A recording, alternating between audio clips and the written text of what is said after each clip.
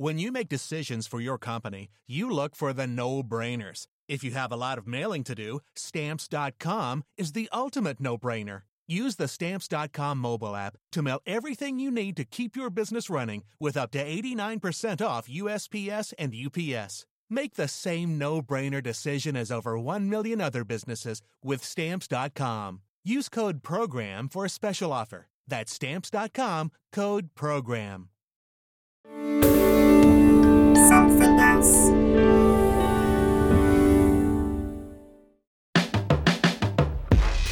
What's up, y'all? It's Panama.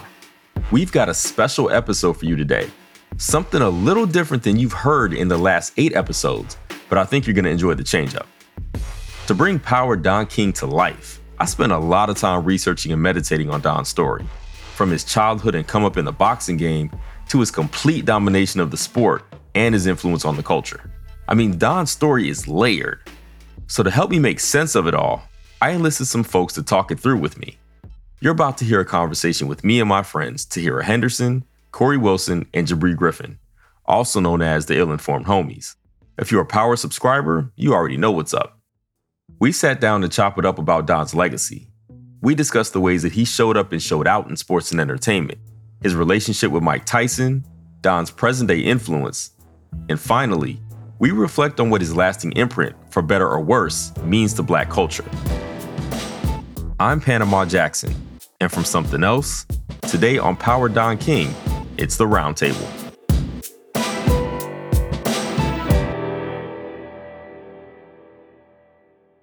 Do you ever wonder how celebrities order food? Like, is Sarah Paulson a Diet Coke or a regular Coke girlie? Some peasant Coke? No. Or how does Sofia Vergara order a pizza? No tomatoes. I cannot eat tomatoes. Yes. Are you cool with mushrooms? Not really. If these are the details you need, and I know you do, I have the podcast for you. I'm Jesse Tyler Ferguson, and on my podcast, Dinners on Me, I take some notable friends of mine out to dinners in Los Angeles and New York City. Listen wherever you get your podcasts. That thing was delicious. In the 1970s, John Todd burst onto the evangelical scene with a shocking tale. He claimed to be a former witch involved in a then unheard of secret organization called the Illuminati and urged Christians to prepare for a violent world takeover. First of all, the number one weapon in everybody's home should be a 12-gauge pump shotgun. Hear the amazing story of one of the originators of the modern-day conspiracy theory. From Magnificent Noise and Sony Music Entertainment, this is Cover Up, the Conspiracy Tapes.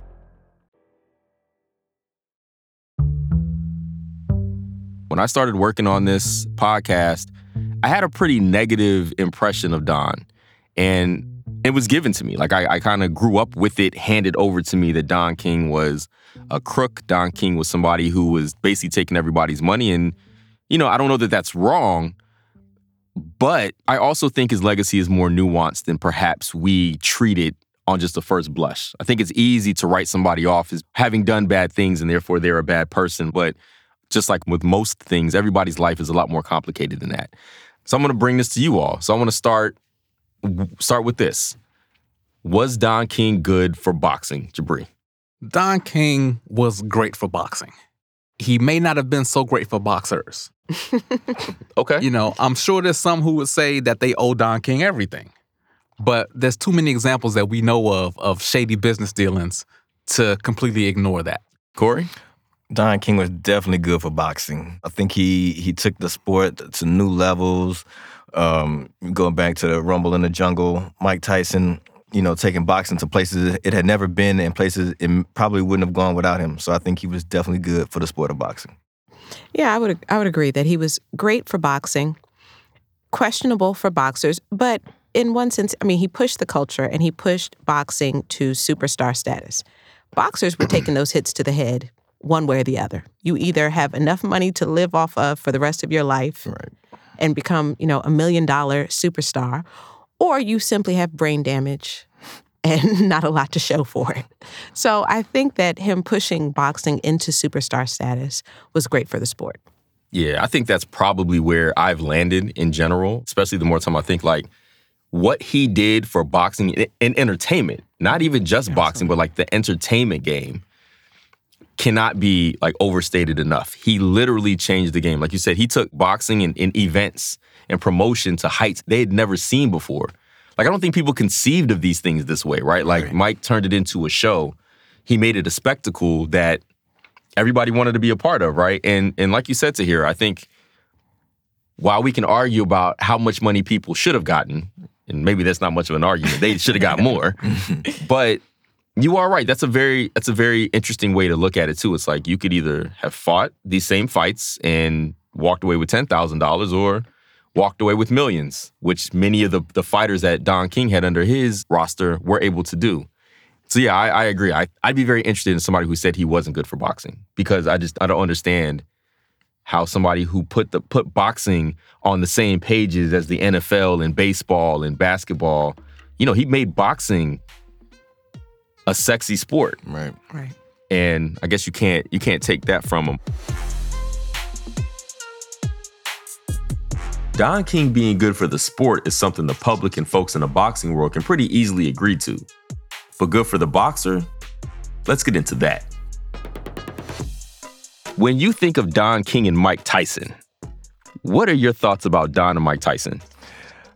I think without Don King, Mike Tyson wouldn't be the Mike Tyson that we know today. I know a lot of people have a negative perception of Don King, but I think he was very integral in Tyson becoming the mega star that we know him today. When I think of them, I think of a dynamic duo that ended up changing boxing forever and really taking it to another level. That's what I think. All right. I almost think of like a stage parent, where you're not allowed to even exploit people that way anymore. It crossed a lot of boundaries. There was a lot of love. He certainly took him to new heights, but he also used him and used him up. So very much like an abusive stage parent. An abusive stage parent. Okay. Yes. All right. Yeah, both of those aspects certainly exist at the same time. Mentor, stage parent who was exploitative.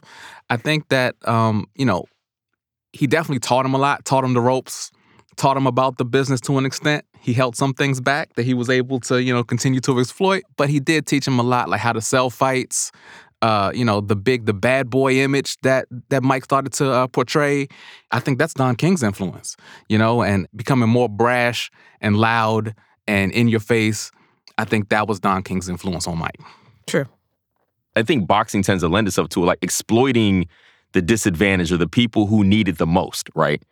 Well, Mike Tyson seemed like somebody who need people in his corner. Don is like, boom, got him. This is going to be the guy that's going to make me hundreds of millions of dollars. Let me get in there. I think that's an interesting, because you view it through that lens. Why didn't you view it through Don said, this is a guy that I can make $100 million for? You said, this is a guy that can make me money. Maybe Don was looking at like, this is a guy that I can make money. This is a guy that I can take to the next level. Is this a real question? Are you serious? A very real question. Are you actually viewing it this way? I feel like people always view it like, oh, he exploited him. He took advantage of him. Why didn't he say, this is a guy who, with me, I could take to the next level. I could make a superstar. Where's the exploitation in that? Let me ask you a question. You do not think that Don King exploited Mike Tyson? Do I think that he... No. Do you think Don exploited Mike Tyson? That is a yes or no question. No. I mean, there are receipts. So where some of the contracts have some language in it or have some clauses in it that weren't favorable to Mike, sure. But this is kind of the point. Like, and I want to hear everybody's take on this too, because my point was Don kind of works his way into Mike Tyson's life as a figure of sorts, as a father figure, as a mentor, somebody who will look after you in a responsible fashion. Mm-hmm. The chaos that I think kind of surrounded Tyson seems to be a byproduct of nobody being there to kind of make sure that he's okay, including people like Don King, who effectively claim to be there just for that purpose. Do you think, and this is all speculative, like Don effectively allowed the chaos to exist to effectively profit and make as much as he could off Mike as long as he could? Yes. Yeah. I mean, yes, he was certainly exploited to an extent, but like the closest I can get to Corey's point of view is that's also what sold for him. Like Don King definitely did help Mike Tyson make more money. Yes, agreed. But did Mike Tyson see all the money that he should have seen? Probably not. Absolutely not. You know, it's part of why he was bankable as a draw, you know, just making him bigger and larger than life, and that was Don King's influence. Like, both things are true, but he was kind of exploited for what he was exploiting. Not that it was of no benefit to Mike Tyson. Mm-hmm. That's kind of as close as I can get to your point of view there. That's as close as you can stretch. He did benefit, but did he benefit as much as he should have? I don't think he did. No, he absolutely didn't. Don King definitely made him money and made him a star, but the same person being in charge of leading you through the process of essentially adulthood, manhood, because he really was so young and didn't have anyone else around to be an example to show him how to do it. So I'm going to teach you how to be a man. I'm going to teach you how to be a star. And also, I'm going to teach you the business. Essentially, he was all things to Mike Tyson at a certain point. And that's where the exploitation comes in. Absolutely. He could have been, chewed up and spit out and used and not been a star. So Don King did make him that and did teach him elements of the business. But that's where you kind of become the abusive parent. Like, I am all things to you, and I am teaching you all spaces. You don't know how to navigate life the way other people would without the assistance of this person that becomes your crutch. Do we think Don King, what you know about Don, could exist today? Yes, absolutely. And I think not only could he exist, I think we'd be better if there was a Don King. I mean, he's still alive, so I don't want to say if there was like a new version of Don. Yeah. Somebody who takes the Don King blueprint. Like, could a Don King-esque individual operate the way that he managed to? I don't think so personally. But I don't think so either. I mean, what do you think will prohibit him from social media? Well, what's keeping LeVar Ball from being great? All right, y'all. Name check. LeVar Ball is the co-owner of Big Baller Brand. And like Don, he's a huge personality whose own star is as big as the brand he's pushing. He doesn't have the same. This is a different lane. He doesn't have the same blueprint that Don had. No, it's not exactly the same. It's not totally apples to apples, but I mean, but that's a good point actually, because I think we are preventing LeVar Ball from being great. Haters, yes, yeah. I mean, but and I think Don King today would have a lot more haters, and they would be able to access him from everywhere, right? Like There's nothing stopping the next Don from coming in, finding a young, impressionable athlete and stepping in and filling whatever void that athlete was looking for. He couldn't take everybody's money the same way, though. Or he couldn't.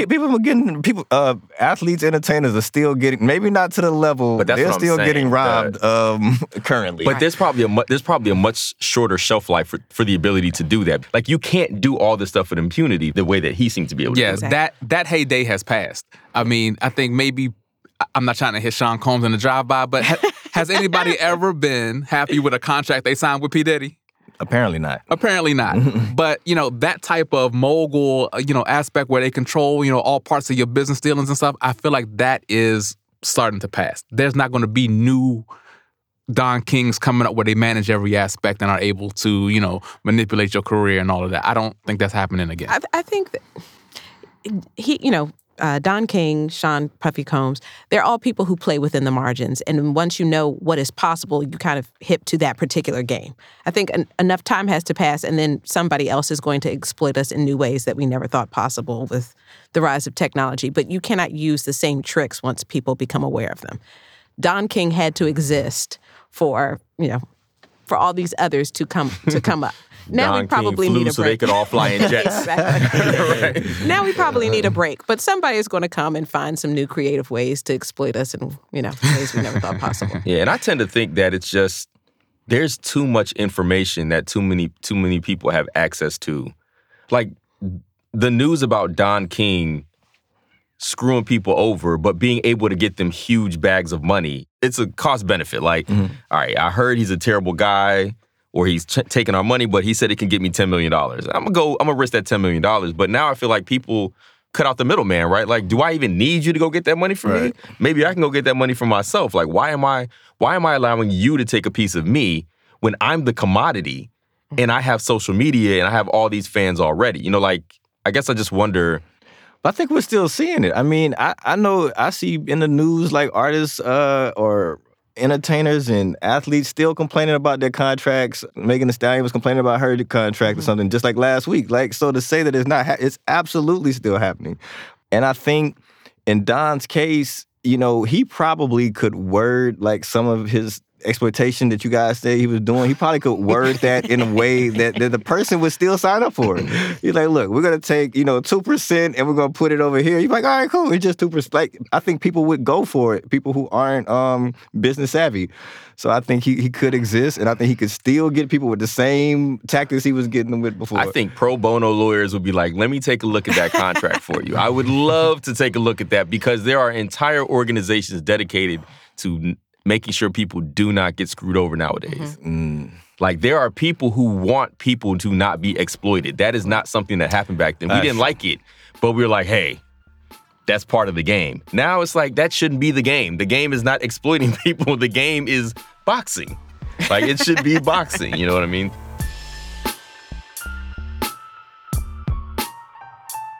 I'm not as well versed in boxing. I don't always get all the fights. I don't always watch them. But for those of you that do, what have you seen in the current landscape do you think that Don King had influence on, even if he's not getting the full credit for it?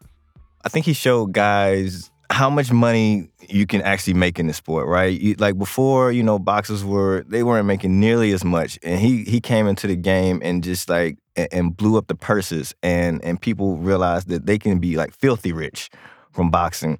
So you have guys like, Floyd Mayweather, who are at the top of the Forbes list for athletes like every year that he was boxing. And I think, a big part of that is because of Don's influence. And even guys like Floyd, another part where their influence is like they promote their own fights now. Floyd Mayweather has like Mayweather Promotions. So he now, using some of that promotion setup that Don gave him to now be his own promoter, promote his own fights, and not keep more of the money. So instead of, having another promoter screw him out of money, he's promoting his own fights, following some of Don's blueprints, making, the fights big spectacles, adding, concerts and all that into it to hype it up, generate more money, more revenue. So I think guys like Mayweather have directly benefited and learned from Don's blueprint. I think that's fair to say.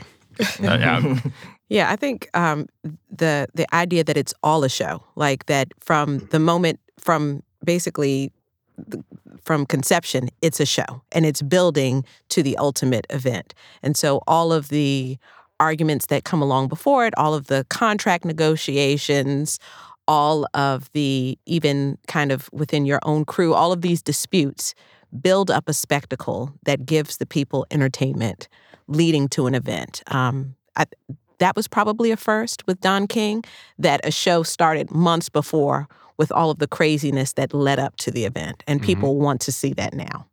What is his legacy in the Black community, in our community? What do you think?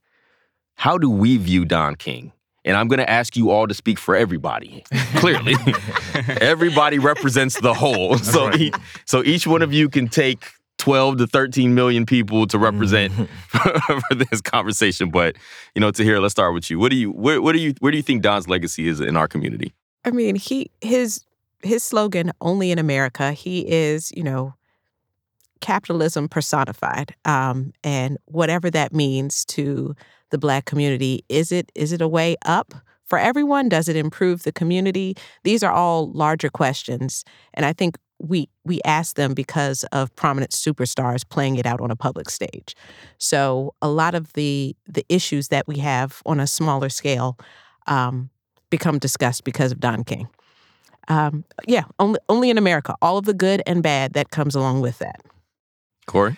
Yeah, I think his legacy is probably a little tainted in the Black community, just because I feel like the negative things in people's minds have outweighed the positive things. I think people don't necessarily think about his positive contributions to our community, to sport, to the people he's impacted. So I think long term, I think if you ask most people, he's probably viewed as a bad guy, and they see him through like a negative lens. But I think it's unfair, and I think people probably should view him in a more favorable manner. But I think it's probably negative right now. Yeah, the positive part of his legacy is in selling and promoting fights, the spectacle of it all. You rattled off those the Rumble in the Jungle, Thriller in Manila, the heights of Mike Tyson's popularity. That's Don King. The negative part, which maybe is even a positive when you get to the end of it, is that people are more careful with their business dealings. You know, people are paying attention to these contracts. You know, another positive thing is, you know, the black power, the black business aspect of it too. But, you know, people pay attention to those contracts and make sure that there's not those little clauses, or they try to, if they have the, you know, the right representation. They try to make sure that they're not going to have one of those Don King, he's going to eat off of me the rest of my life clauses in their contract. So that's part of his legacy.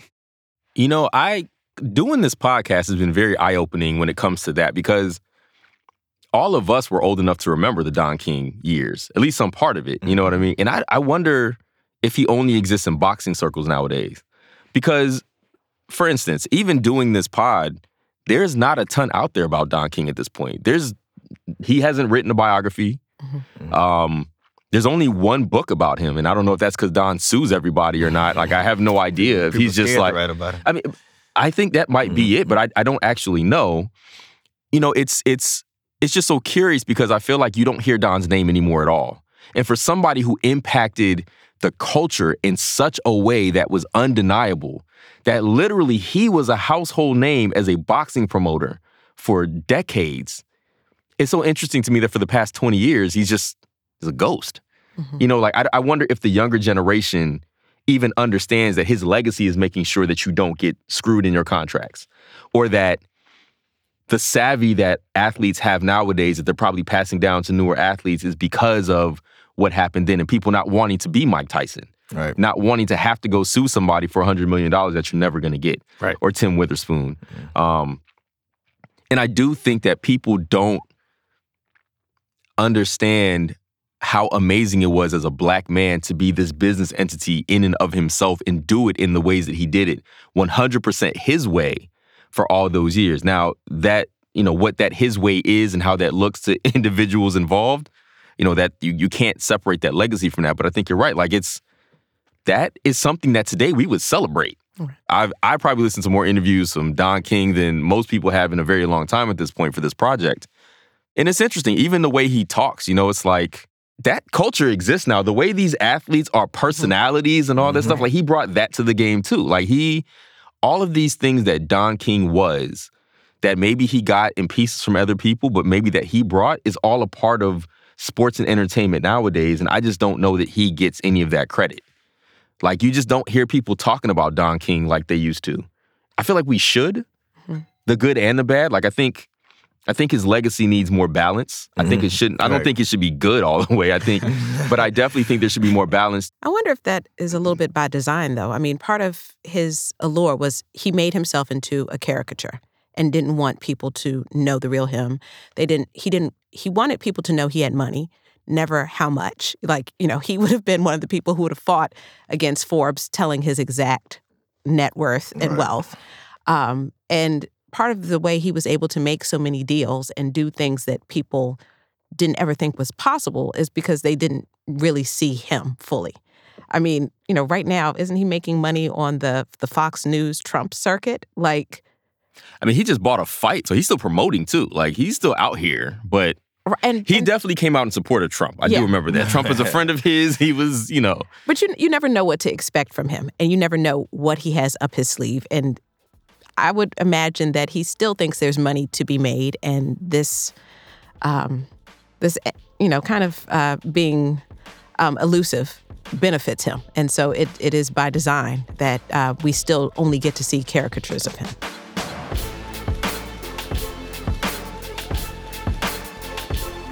Doing this roundtable discussion thing that we've done, we've been talking about Don and all these other pieces. Has any of it changed your perspective on Don at all? Like, or is it still where it was, but more nuanced? Has it changed? Any of that? I did not realize that so many civil rights leaders wrote for him to be pardoned. And that surprised me because I had just a pretty negative view of Don King before coming into it. And so I kind of had to question why and look at some of the nuances and realize that he was a more nuanced person with, you know, some good and bad sides. So I think my opinion of him has shifted. Yeah, my opinion of him definitely changed. You know, I think coming in, I probably had a negative perception of him. But then, you know, once I started diving in and reading and researching, I'm like, yeah, this dude ain't that bad. Like, you know, I kind of like him. You know, I could see where he was going with this. So I'm way more sympathetic to who he is and what he did than I was at the beginning. I think I just had the narrative that was given to me from like my dad and stuff. You know, even though I was old enough to watch sports at the time and I was watching these Mike Tyson fights, I probably wasn't old enough to understand the business of sports. So like that stuff, you know, I would get from just hearing my dad or my uncles or my cousins talk about it. And I think like they put that negative perception in my head. So that's what I had until I really, you know, started to look at it myself. And I think my perception of him changed for sure. Yeah, my perception changed as well. I think that most of my opinions were based on what I saw through the media and what the media fed me about Don King. And knowing more about him, it just comes down to, what do you feel about the morality of taking advantage of your leverage in business dealings? Which is that's what he did. If he could, pardon the expression, if he could bend you over, he did. So, you know, is that immoral in business? Lots of businessmen do that. Business people do that. And so if you feel like it's wrong, you have a negative opinion of Don King. So, but, you know, I feel like my opinion of Don King is more well-rounded as I learned more about him than it was before, because it was very myopic what I saw in the media. Yeah, there's a great quote in here from the FBI agent that we spoke with who said that, you know, Don told him, like, you know, I didn't break the rules. You just don't like the rules, right? Like Don basically operated within the sphere that he could, right? Yeah. It's don't hate the player, hate the game. And he just happened to be the best one playing it.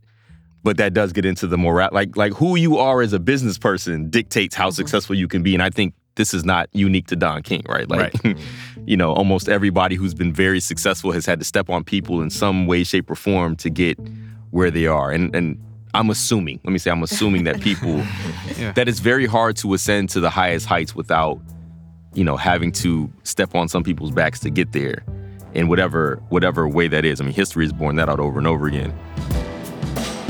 Don's story in this series as a whole have been really enlightening and entertaining. I hope you all took something away from the episodes.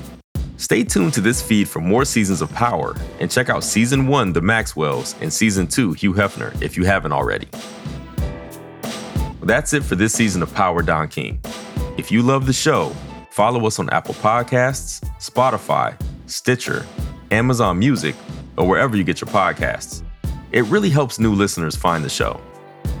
Power Don King is hosted by me, Panama Jackson. The producer for this show is Tiffany Walker. Our theme song is by Nolan Schneider. Engineering and scoring by Will Short at Spoke Media. Special thanks to Hamza Umerji, Kyra Asabe Bonsu, Lizzie Jacobs, Tom Koenig, Grant Irving, and Steve Ackerman.